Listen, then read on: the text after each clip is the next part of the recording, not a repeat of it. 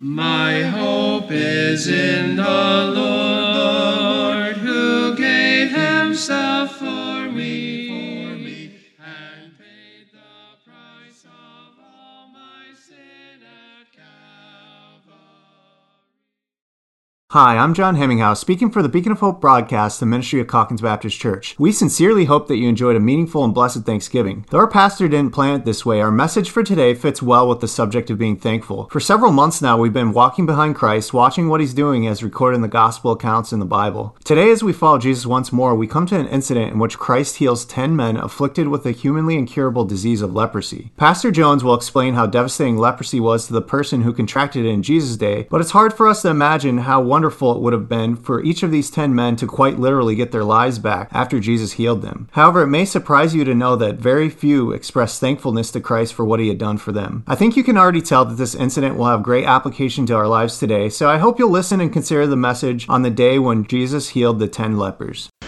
Good morning.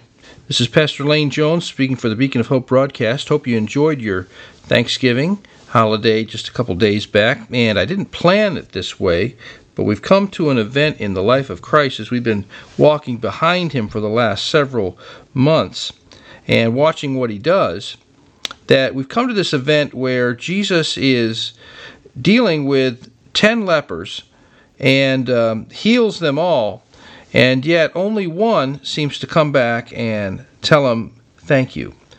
And so it's really appropriate, I think, in the light of where we're at right now after just finishing with Thanksgiving. You know, we have a normal figure of speech, at least when I was young, we would say this, something like this: they treated me like I was a leper. Normally that's an exaggeration, but it reflects a reality that was often practiced in Jesus' day and many other cultures around the world as well, with this dreaded disease called leprosy.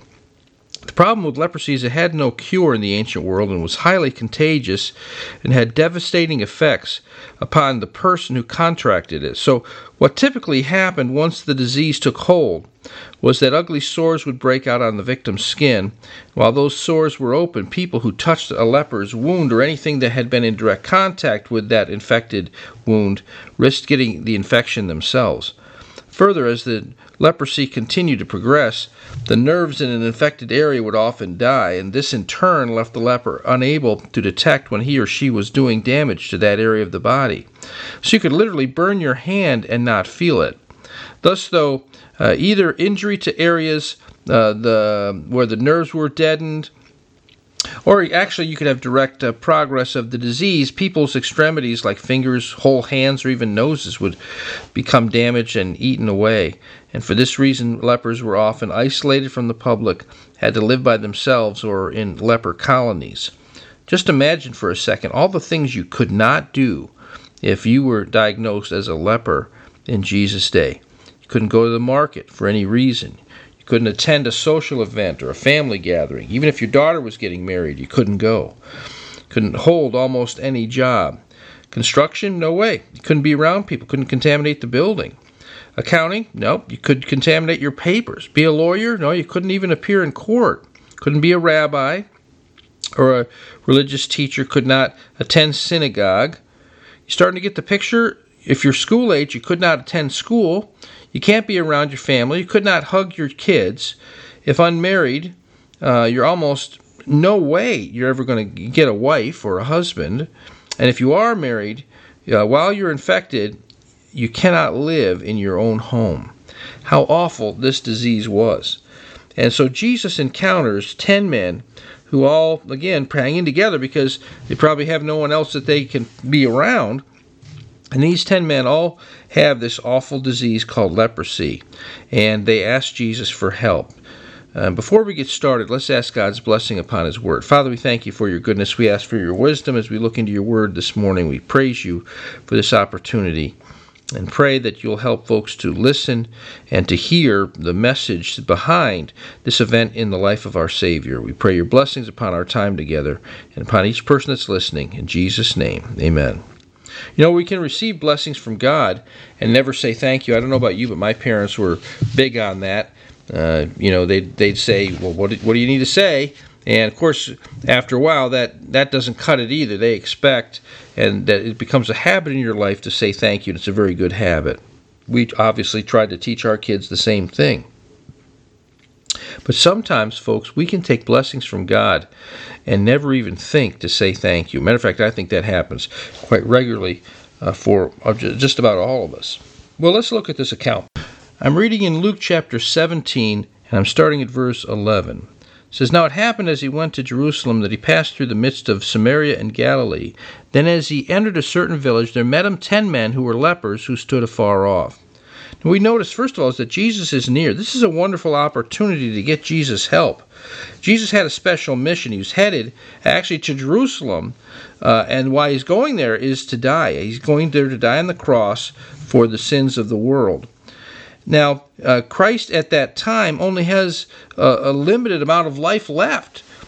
And so Jesus is passing through an area that's near the lepers, but that's really not his focus. Again, he's headed toward Jerusalem to die on the cross for our sins.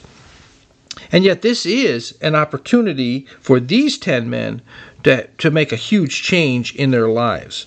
The Bible says in Isaiah chapter 55 and verse 6, "Seek the Lord while he may be found, call upon him while he is near." And we don't always have great opportunities to seek the Lord any more than these men did, but they had this one. And they decided that best they could, they wanted to seize this opportunity. Now, the lepers have another problem. Even though Jesus is near to them, they don't feel they can get that close.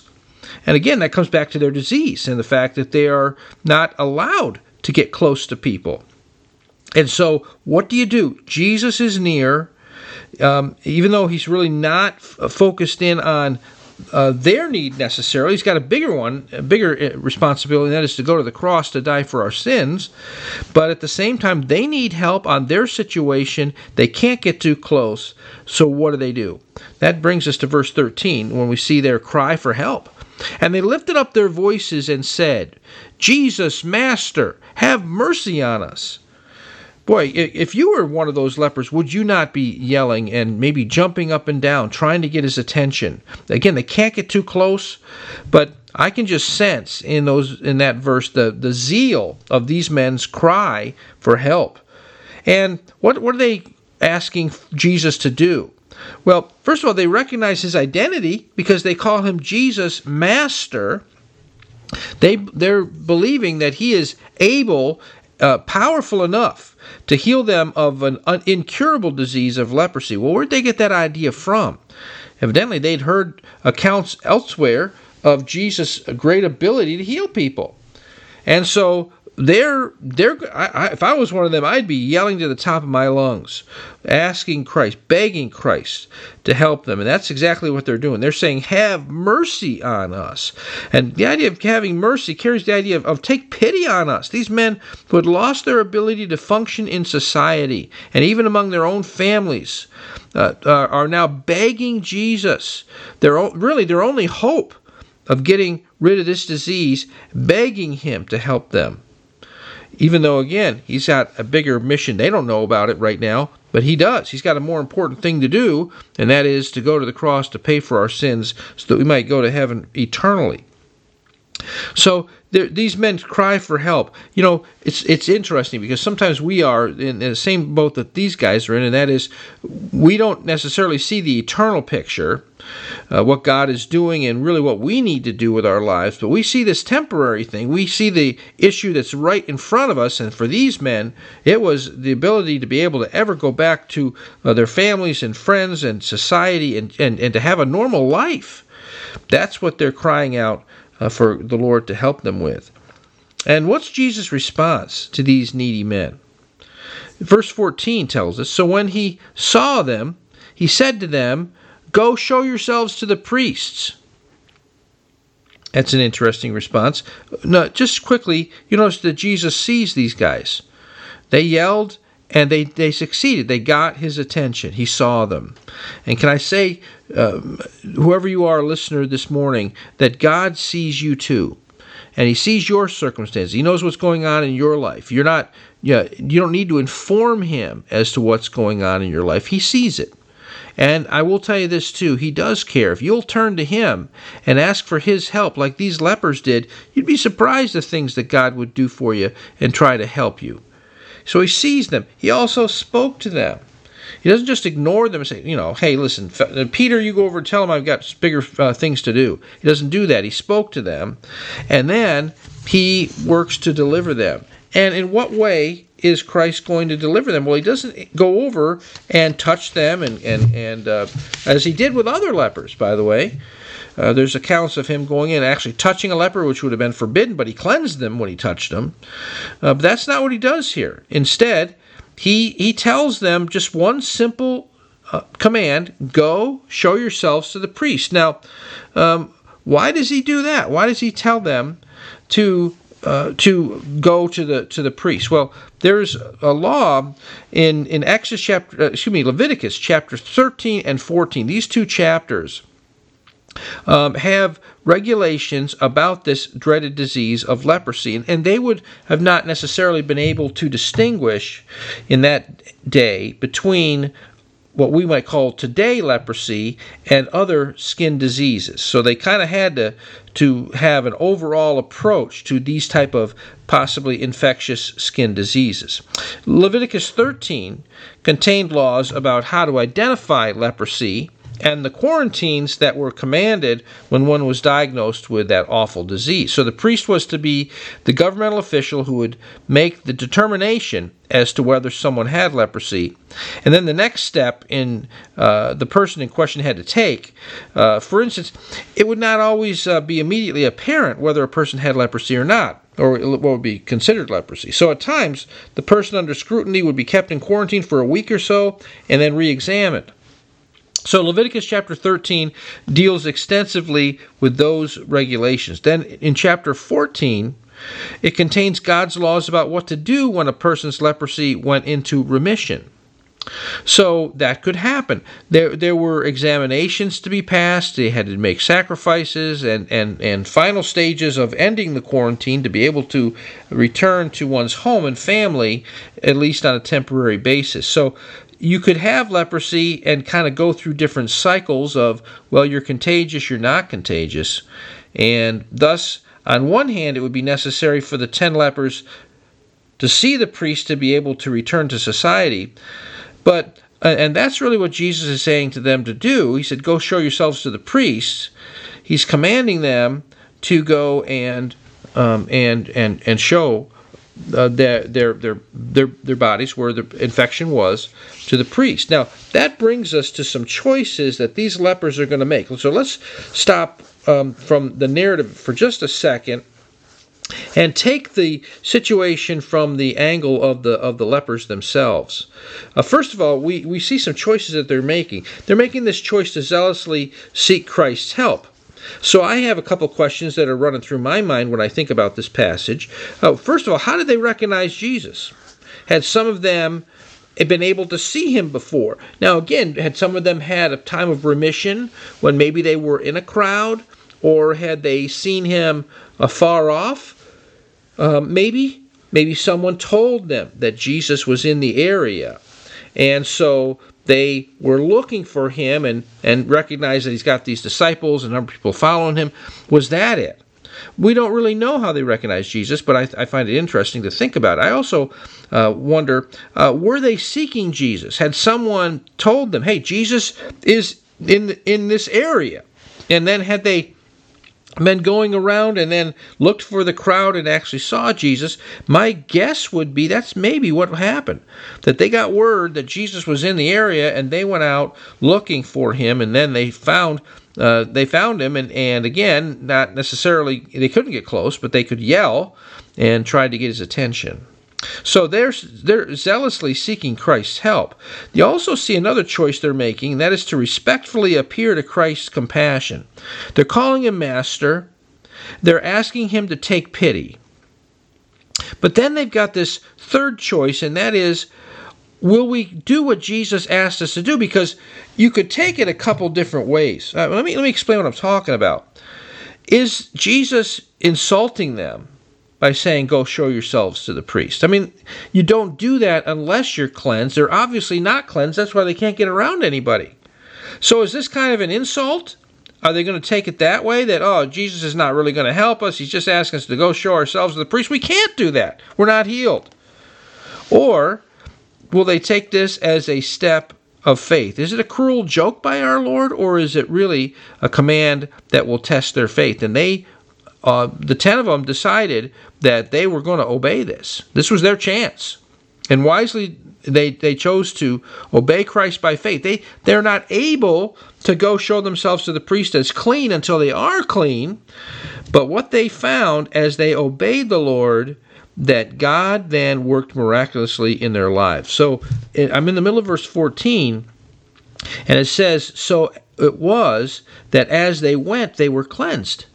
So as they, by faith, they're not clean yet, as they turn and start heading toward the place where they would find a priest who could examine them and make them legally able to return to society, as they're moving that direction, all of a sudden the leprosy spots start to fade away to the place where they are completely clean. And now they're able to go and begin the process of getting out of the quarantine and returning to society because they really have been cleansed of their leprosy. Can you imagine that?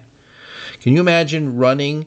And I'll tell you what, I think I'd pick up speed if all of a sudden I'm seeing that my wounds and these terrible sores begin to vanish as I take those steps of obedience. And what a lesson this is. There are times just to obey what God says. It may not make a lot of sense because, again, why am I going to the priest to show myself if I'm afflicted with this disease? But doing the thing that Christ asked them to do actually results in their cleansing. So the results of their obedience were just as simple as the simple statement in the scripture, so it was that as they went, they were cleansed. That brings us to the one person that's unique of the 10 lepers. The single expression of thankfulness. Verse 15 says, and one of them, when he saw that he was healed, returned and with a loud voice glorified God. Now you can just imagine. This guy's been running like the other 10. They're all excitedly looking at each other and pointing and saying, we're being healed. As we're going to the priest, we're being healed. Can you imagine the excitement these men would have felt? But one of them just can't take it any longer. The blessing he's receiving from God, he stops. He says with a loud voice, he glorifies God. So you can just imagine him saying, praise God. Praise God for this happening, for my cleansing. And with a loud voice, he glorifies God. And then it says, and he fell down and on his face at Jesus' feet, giving him thanks. So he returns. He turns around from running like the other guys are, excitedly toward the priest. And he turns around, he's got to go back. And he found Jesus again. And here he goes up to him and praise God. He falls down at his feet and thanks Jesus from the depths of his being. Thank you for giving me this cleansing. And there's a little statement added at the end of the verse 16, and he was a Samaritan. So you notice that 9 of the 10 lepers did exactly what Jesus told them to do, by the way, didn't they? They found Jesus' power as they started down the road of obedience. And I just can't imagine their joy. Can you? They hurried to show themselves clean before the priest and to start the process of being accepted back into society. But one of the lepers had to express his gratitude. So he turns around, though, by the way, Jesus did not tell him to do this. And I might have been tempted, if I was one of the 10 lepers, I might have been tempted, well, boy, I don't know if I want to turn around because I've been healed by running toward the priest. What if I reverse that? Would my cleansing be gone? So I don't know. I pray I would have done what this guy did. But he turns around. He glorifies God with a loud voice. He finds Jesus again. He falls down at Jesus' feet. And from the depths of his being, he thanks Jesus for healing him. Now, the one leper that came back, as I mentioned, as it says here at the end of verse 16, is a Samaritan. Now, what's so significant about that? Well, there was a huge racial issue between the Jewish people in Israel and their Samaritan neighbors. Neither group liked the other, and often hostilities broke out between the two groups.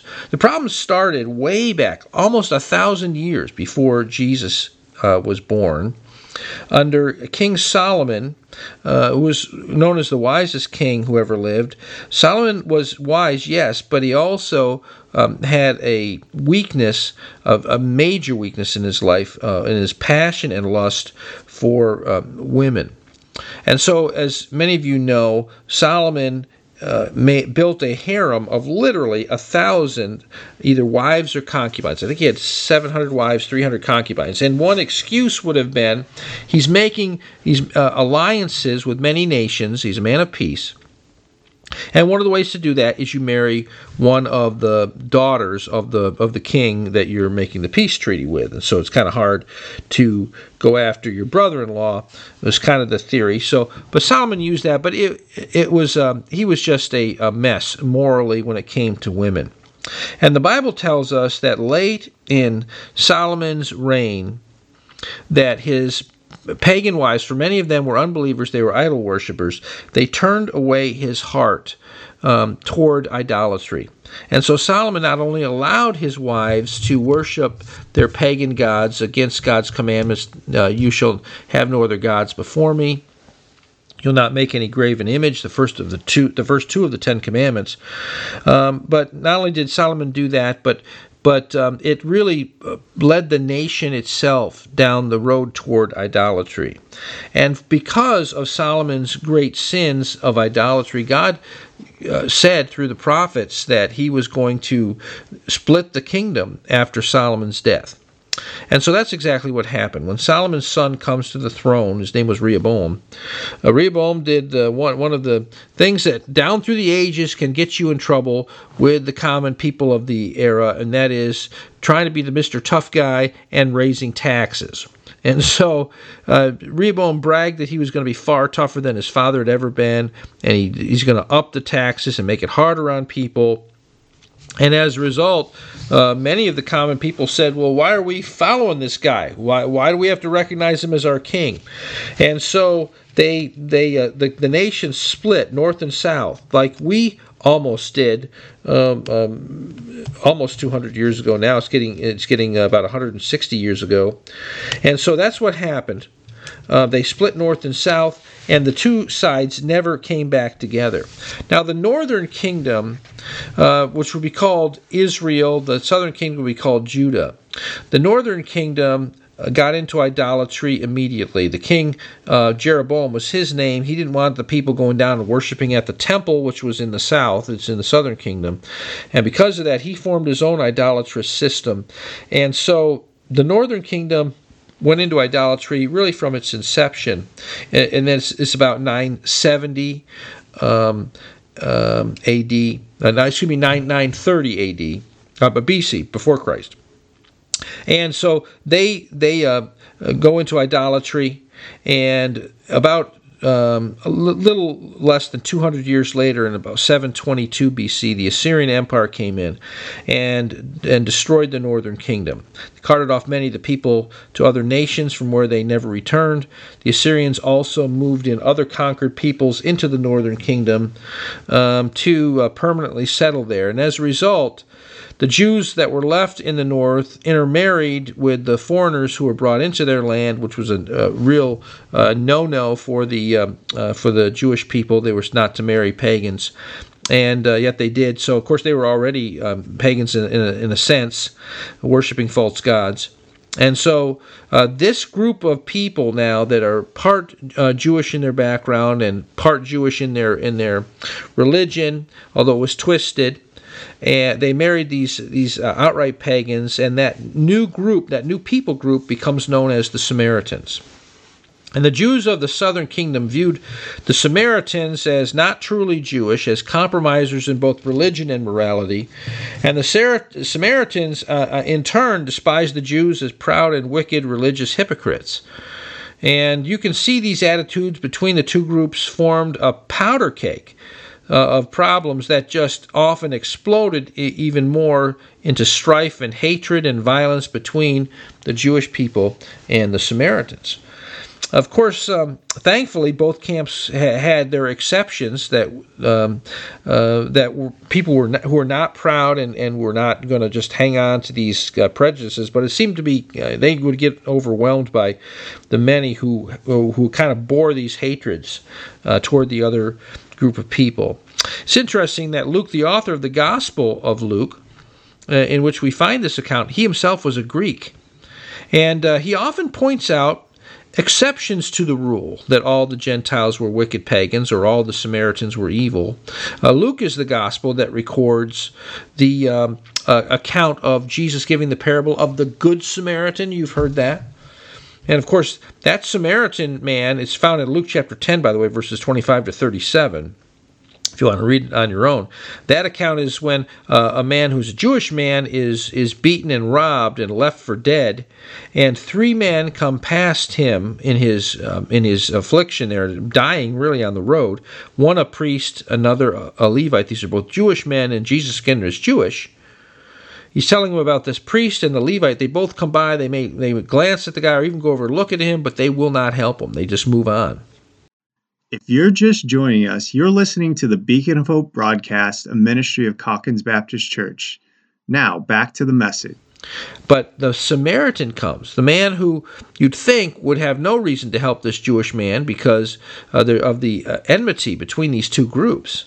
The Samaritan stops and helps him and relieves him. That parable is even more powerful when you consider what Jesus is doing. He's actually using a hated people group as an example, a man from that hated people group of the Samaritans as an example of doing good to your neighbor. Isn't that interesting? By the way, the Gospel of John also records in chapter 4, Jesus going to a Samaritan village, talking to a Samaritan woman, which again would be not just highly unusual, be unthinkable in that society, and telling her he's the Messiah, and not only saving her soul, but she goes back to the village, tells the village men about meeting this man that she thinks may be the Messiah. They go out to meet Jesus. He spends 2 days in that city reaching these Samaritans. So clearly we see in the Bible that God is about reaching all people and not just the few. So there's a lot of hostility between the Jewish people and the Samaritans, and God inspires the author Luke of the Gospel of Luke to make sure that he tells us that the one of the 10 that came back and told Jesus thank you was a Samaritan. Now, how does Jesus respond to this man's gratitude? Verse 17. So Jesus answered and said, "Were not 10 cleansed? But where are the 9? Were there not any found who returned to give glory to God except this foreigner?" And he said to him, "Arise, go your way, your faith has made you well." Jesus, if you'll notice it, he had 3 questions that he's really saying to his followers, of course in the presence of this man who just came back to tell him thank you. And the question number 1 is, were there not 10 cleansed? And Jesus is saying, I thought I helped 10 people. God's cleansing and forgiveness through Christ are wonderful. And I ask you this question, have you been cleansed, not of leprosy, but have you been cleansed from something even more severe and long-lasting, and that is sin itself? Have you been washed? Have your sins been washed away in the blood of the Lamb? Let me give you some verses. John 1 and verse 29, when John the Baptist saw Jesus coming toward him, here's what John said, "Behold, the Lamb of God who takes away the sin of the world." That's what Jesus wants to do for you. He wants to cleanse you of your sin. And sin is more incurable than leprosy. Today we found some drugs and etc. that can at least keep leprosy in check. Whereas the reality is you or I cannot handle sin. Sin destroys us and it's going to drag us into hell. And Jesus came to cleanse us from that. Have you been cleansed of your sin? Listen to 1 Corinthians chapter 6, verses 9 through 11. Do you not know that the unrighteous will not inherit the kingdom of God?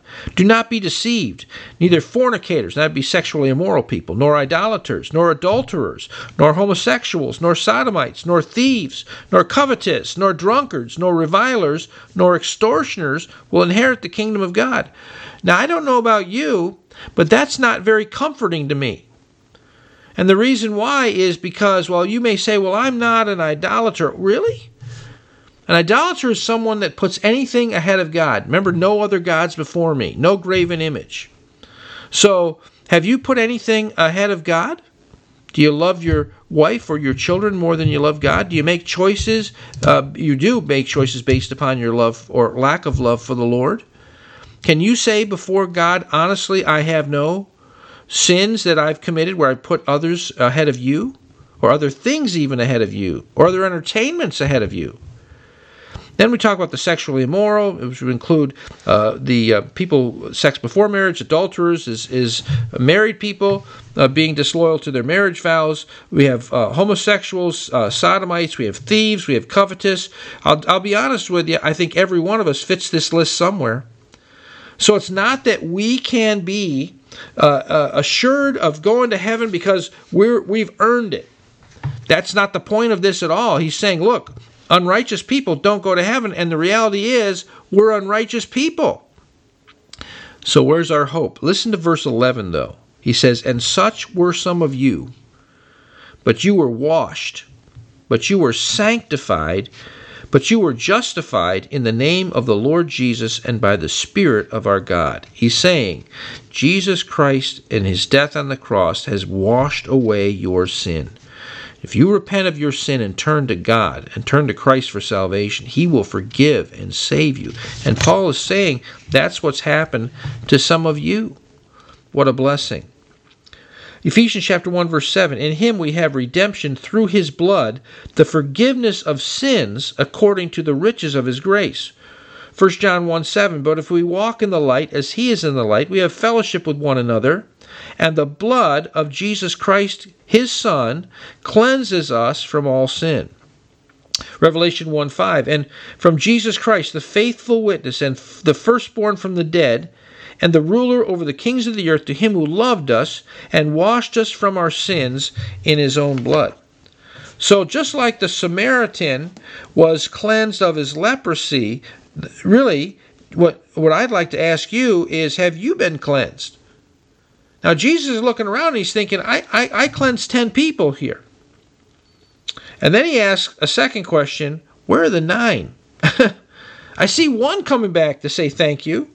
Where are the 9? So if you have found God's grace and forgiveness and cleansing through Christ, have you gone back and told God, thank you? You know, many people don't. Unfortunately, many people just kind of take their forgiveness for granted. Like, of course, you know, God's supposed to forgive me, supposed to be good to me. And then they think that I want to just live life for myself. I want salvation, and that's all I want. Well, that's kind of how the 9 were, isn't it? They took their cleansing and they kept moving. Psalm 34 in verse 1 to 3 says this, I will bless the Lord at all times. His praise shall continually be in my mouth. My soul shall make its boast in the Lord. The humble shall hear of it and be glad. O magnify the Lord with me, and let us exalt his name together. So what's David saying? He's saying, God's been so good to me.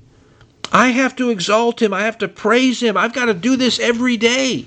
I've got to be thankful to God because he's been so good to me. Listen to verse 4. I sought the Lord, and he heard me and delivered me from all my fears. I'll tell you the greatest fear that you or I should ever have, and that is to God's eternal judgment in hell. We should fear that, and rightly so. And what David is saying, God's delivered me from all my fears, and if you have accepted Christ and been cleansed of your sin, you should be delivered from the fear of ever going into God's condemnation, into hell. Isn't that a great thing? We've been cleansed from our sin. If you've accepted Christ, you've been forgiven, and boy, should we ever be thankful to God. Psalm 116, verses 12 to 14, asks a pretty interesting question. It says this, "What shall I render to the Lord for all of his benefits toward me?" That's a really good question in verse 12. What should I do? How can I give something back to God because he's been so good to me? Here's verse 13. "I will take the cup of salvation and call upon the name of the Lord. I will pay my vows to the Lord now in the presence of all his people." So David is saying, you know what? God's been so good to me. I'm going to grab this deliverance that God has given me. And by the way, if you haven't accepted Christ as Savior, you can definitely look at that and say, I need to take the cup of salvation. I need to take and thank God for sending his Son to die in my place that I could be forgiven. I need to take that salvation, grab onto it, rejoice in it, and call upon the name of the Lord. And then he says, I need to pay my vows. The idea is this: if I've made some promises to God out of gratitude, I need to keep those things. I need to follow through because God's been so good to me. I read earlier in 1 Corinthians chapter 6 about all those people that are not going to heaven, and how Paul is saying, but you have been washed and you've been cleansed and you've been forgiven. Well, here's what he says at the end of that same chapter, 1 Corinthians 6, verse 19 and 20. He says, "Or do you not know that your body is the temple of the Holy Spirit who is in you, whom you have from God, and you are not your own? For you are bought with a price. Therefore, glorify God in your body and in your spirit, which are God's." You've been bought by the price of the blood of Christ, and therefore give God everything you got. Serve him with your whole heart because of how good God has been to you. So Jesus says, hey, didn't I cleanse 10? And then he says, where are the 9? Where are these other 9 that I cleansed? And then he asks a third question, were there not found any who returned to give glory to God except this foreigner? None of my own people could come back and tell me thank you? Well, thankfully, it's not how it will be in heaven, isn't it? When we get to heaven, those of us who have accepted Christ, there will be unhindered and eternal worship of God for how good he has been to us. And in Revelation chapter 5, there's a very a beautiful scene of worship in heaven. It starts I'll start it at verse 9, and I'll read to the end of the chapter, verse 14. It says, "And they sang a new song." This is again a scene from heaven. They sang a new song, saying, "You are worthy to take the scroll, to open its seals, for you were slain and have redeemed us to God by your blood out of every tribe and tongue and people and nation, and have made us kings and priests to our God, and we shall reign on the earth." Then I looked, and I heard the voice of many angels around the throne, the living creatures and the elders, and the number of them was 10,000 times 10,000 and thousands of thousands, saying with a loud voice, "Worthy is the Lamb who was slain, to receive power and riches and wisdom and strength and honor and glory and blessing." And every creature which is in heaven and on the earth and under the earth, and such as are in the sea, and all that are in them, I heard saying, "Blessing and honor and glory and power be to him who sits on the throne," that would be God, "and to the Lamb," that would be Jesus, "forever and ever." Then the 4 living creatures said, "Amen." And the 24 elders fell down and worshipped him who lives forever and ever.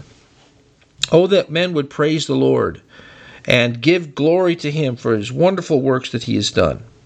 Now, Jesus asked those 3 questions. Were not 10 cleansed? Where are the 9? And then, were there not any found who returned to give glory to God except this foreigner? And then Jesus has a couple words for his new Samaritan follower, this man who came back to say thank you. He said to him in verse 19, "Arise, go your way." That's the first one. Arise, go your way. So the Samaritan now has a new life to live. And Jesus is saying, go out and get it. Go out and serve me. Arise, go your way. So he's going to go. He's going to be able to get back into society, but with a whole new outlook, an understanding that God himself has intervened in his life to give him the ability to live a healthy life. And beyond that, I'm confident this man will see him in heaven because he understands who the Savior really is. And then Jesus said something else to him. Your faith has made you well.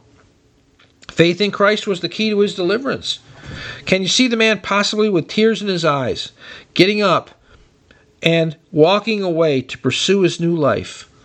What a blessing this guy got from just calling out and trusting God for compassion and being willing to follow the simple instruction, go show yourselves to the priests. Now, what do we conclude from this? Well, first of all 10 of the lepers demonstrated faith, didn't they? Their faith produced zeal. That's why they're yelling to the Lord so much. These men are trying to get his attention because these men believed that Christ could and would heal them if they could just get their case before him. So they're yelling out, asking for help, not daring to come too close because of their disease. But they're yelling out and asking him to help them. And of course, their faith was rewarded. We also have to look at this and say, well, 9 of the 10 healed lepers demonstrated neither thankfulness nor love. Now, they made no effort to say thank you, and they gave no expression of love. Really, and 1 John 4:19 tells us we love him because he first loved us. And it ought to be that way, that when we are blessed by God, we ought to be turning around and asking that question, what could I do for him? One particular man, his name is Charles L. Brown. I think it's Charlie Brown. But anyway, that's what his name is, Charles L. Brown. He wrote a little imaginary idea, but why did only one leper return to Jesus? And I thought his thoughts are kind of interesting. Here's 9 of suggestions as to why the 9 lepers did not return, did not come back and thank Christ. He says 1 waited to see if the cure was real. 1 waited to see if it would last. 1 said he would see Jesus later. 1 decided that he never had leprosy. 1 said he would have gotten well anyway. 1 gave glory to the priests. 1 said, oh well, Jesus really didn't do anything. 1 said any rabbi could have done it. 1 said, I was already much improved. Now again, that's just a guy's idea, but you can get the point that God can step in and help us. Let's say that you have a very serious illness, and you are praying fervently and asking God. Maybe it's a grandchild of yours, or a nephew or niece or someone, or a brother or sister, and you prayed and you asked God fervently, Lord, please deliver this person. And God in his goodness, maybe it was a surgery that was necessary, some kind of an emergency surgery or some kind of medication, and all of a sudden the case turns around and your loved one is going to live. The life has been spared. And sometimes, unfortunately, we do like this guy was expressing with the lepers, and that is what a surgeon we had. And by the way, should the surgeon be thanked? Absolutely. Or, boy, that medication did the trick. And should we be grateful for the guy that developed that medication and the people that worked to get that medication to the hospital in time? Oh, absolutely, we should be thanking those people. But did we forget to thank the God who answered our prayer? Did we really excuse away what God did to help us? So we see only 1 of the 10 lepers expressed his thankfulness to Jesus. The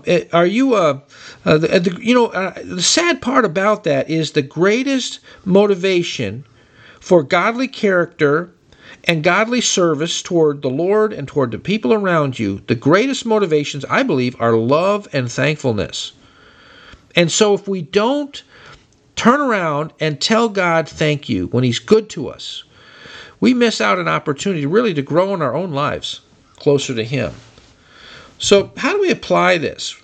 Well, first of all, you and I have more reasons to thank God and to love God than the leper did, than the leper that came back did.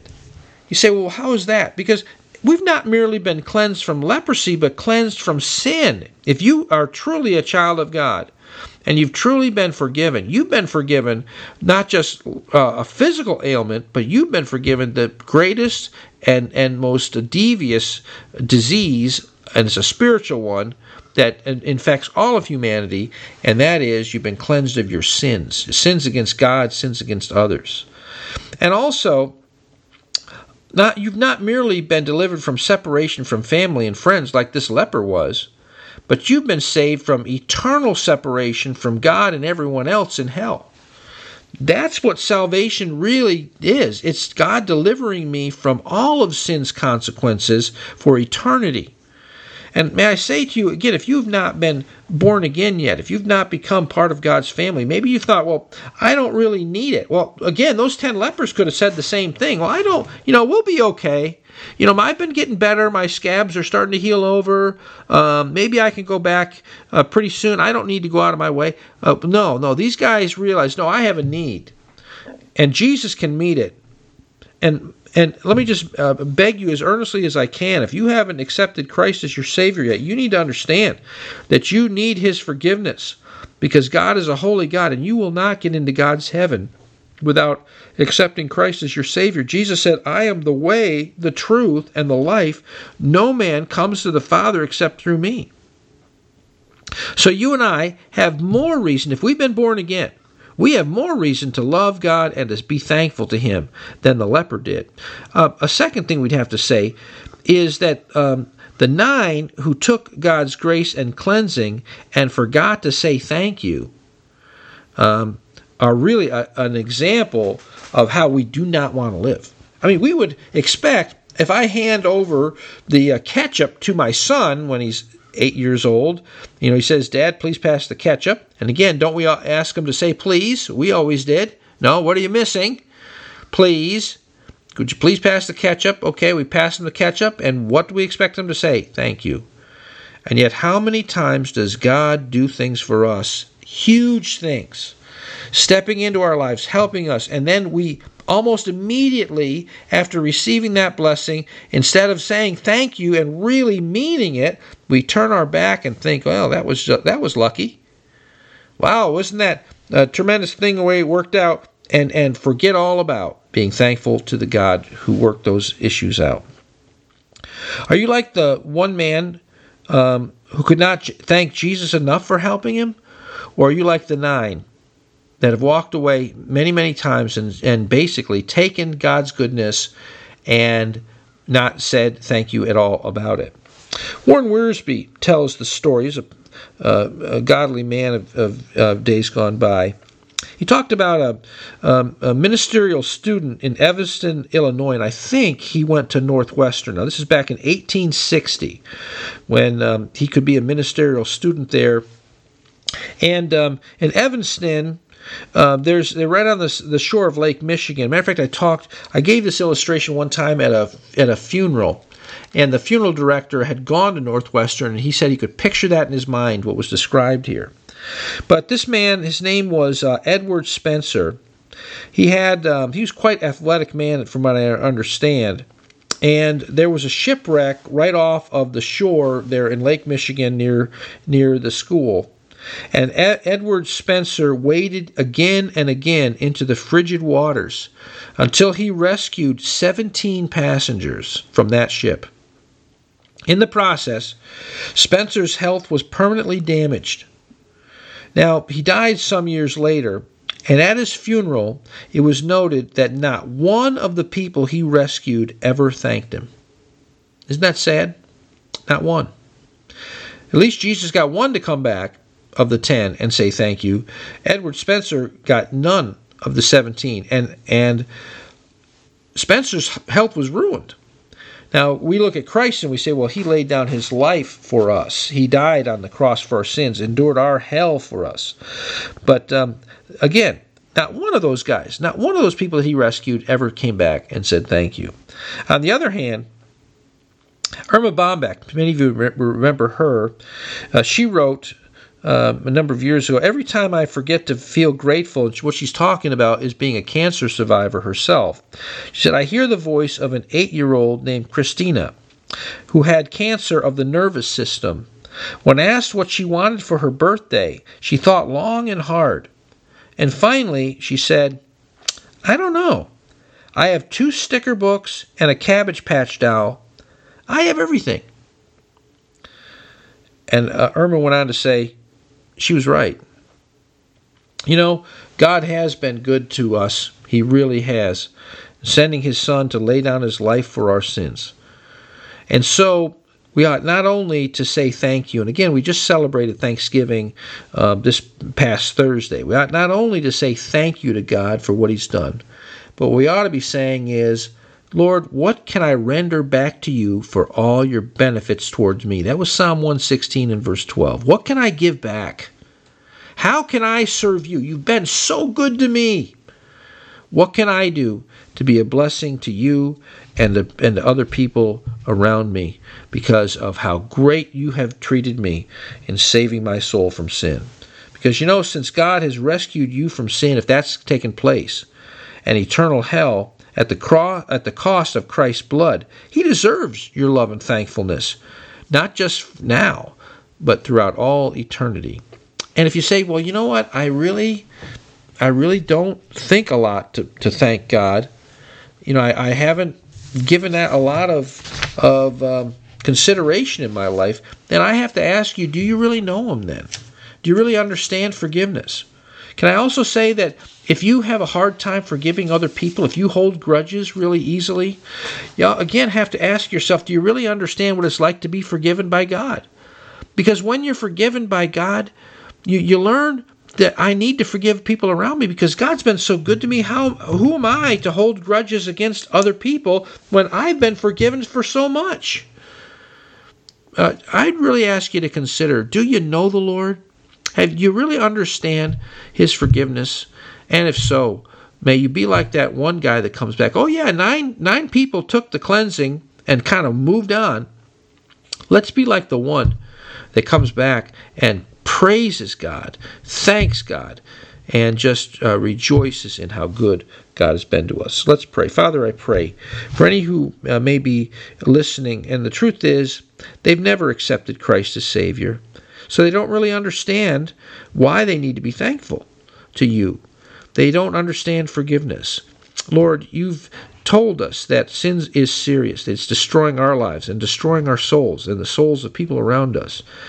And so I pray for any who do not understand your forgiveness, they would come to know you and to realize that you sent your Son specifically to save us from our sins, and that would include them.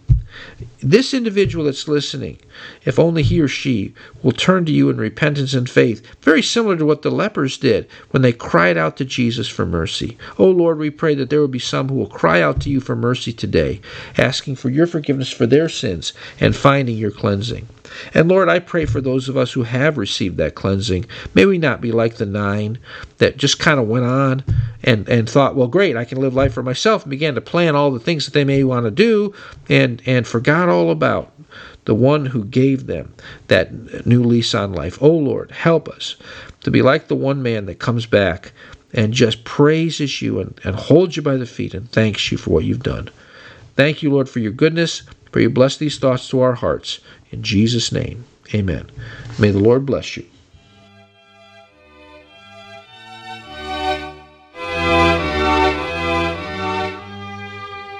Like the 10 lepers, do you have a major need in your life? If so, have you called on Jesus to help you? Christ is still merciful and willing to help, but the question you must answer is whether you will have enough faith and humility to ask him sincerely for his help. Though it certainly is true that God is neither a genie who comes to our aid at our whim, nor a Santa Claus who seems to exist to give us whatever we want, it's also true that our Lord is compassionate to those who seek him in spirit and in truth. The Bible often shows that God uses tough circumstances to call us to his side and to show us our need for him. When viewed from this perspective, it becomes apparent that God may be allowing you to experience trouble in order to give you far greater blessings throughout all eternity. Here's a verse that may give you some encouragement. It's found in James 4:6, which says, "But he gives more grace. Therefore he says, God resists the proud, but gives grace to the humble." Further, let me ask you a tough question. Has God helped you in the past, but you, like 9 of the 10 lepers in this biblical account, took your blessing and simply walked away? Maybe you prayed about a health need for yourself or a loved one. This situation looked grave and God heard your prayer. Did you, like the 9 lepers in the story, quickly quickly forget the one who showed you mercy? Almost imperceptibly, did you give all the credit to the helpful doctor, your natural medicine routine, or something else other than the God whom you cried out for help? So if this describes you, what should you do now? You could start by recognizing yourself as one of the 9 lepers who took Christ's blessing and simply moved on without saying thank you. You could apologize to God for your ingratitude in the past and determine to give him glory in the future whenever God answers your prayer. You might also want to check to make sure that you know God personally, for an unbeliever often struggles with an unthankful spirit. If you would like some spiritual help like counseling or prayer, you can email us at help@calkinsbaptistchurch.com. Calkins is spelled Calkins. Again, that email address is help@calkinsbaptistchurch.com. If you'd like to listen to this message again, the link to our podcast is at radiobold.com/calkinsbaptist. As we leave you today, we pray that this broadcast has been a beacon of hope in your life to point you to the light of the world, Jesus Christ. May God's richest blessings come upon you. Thanks for listening.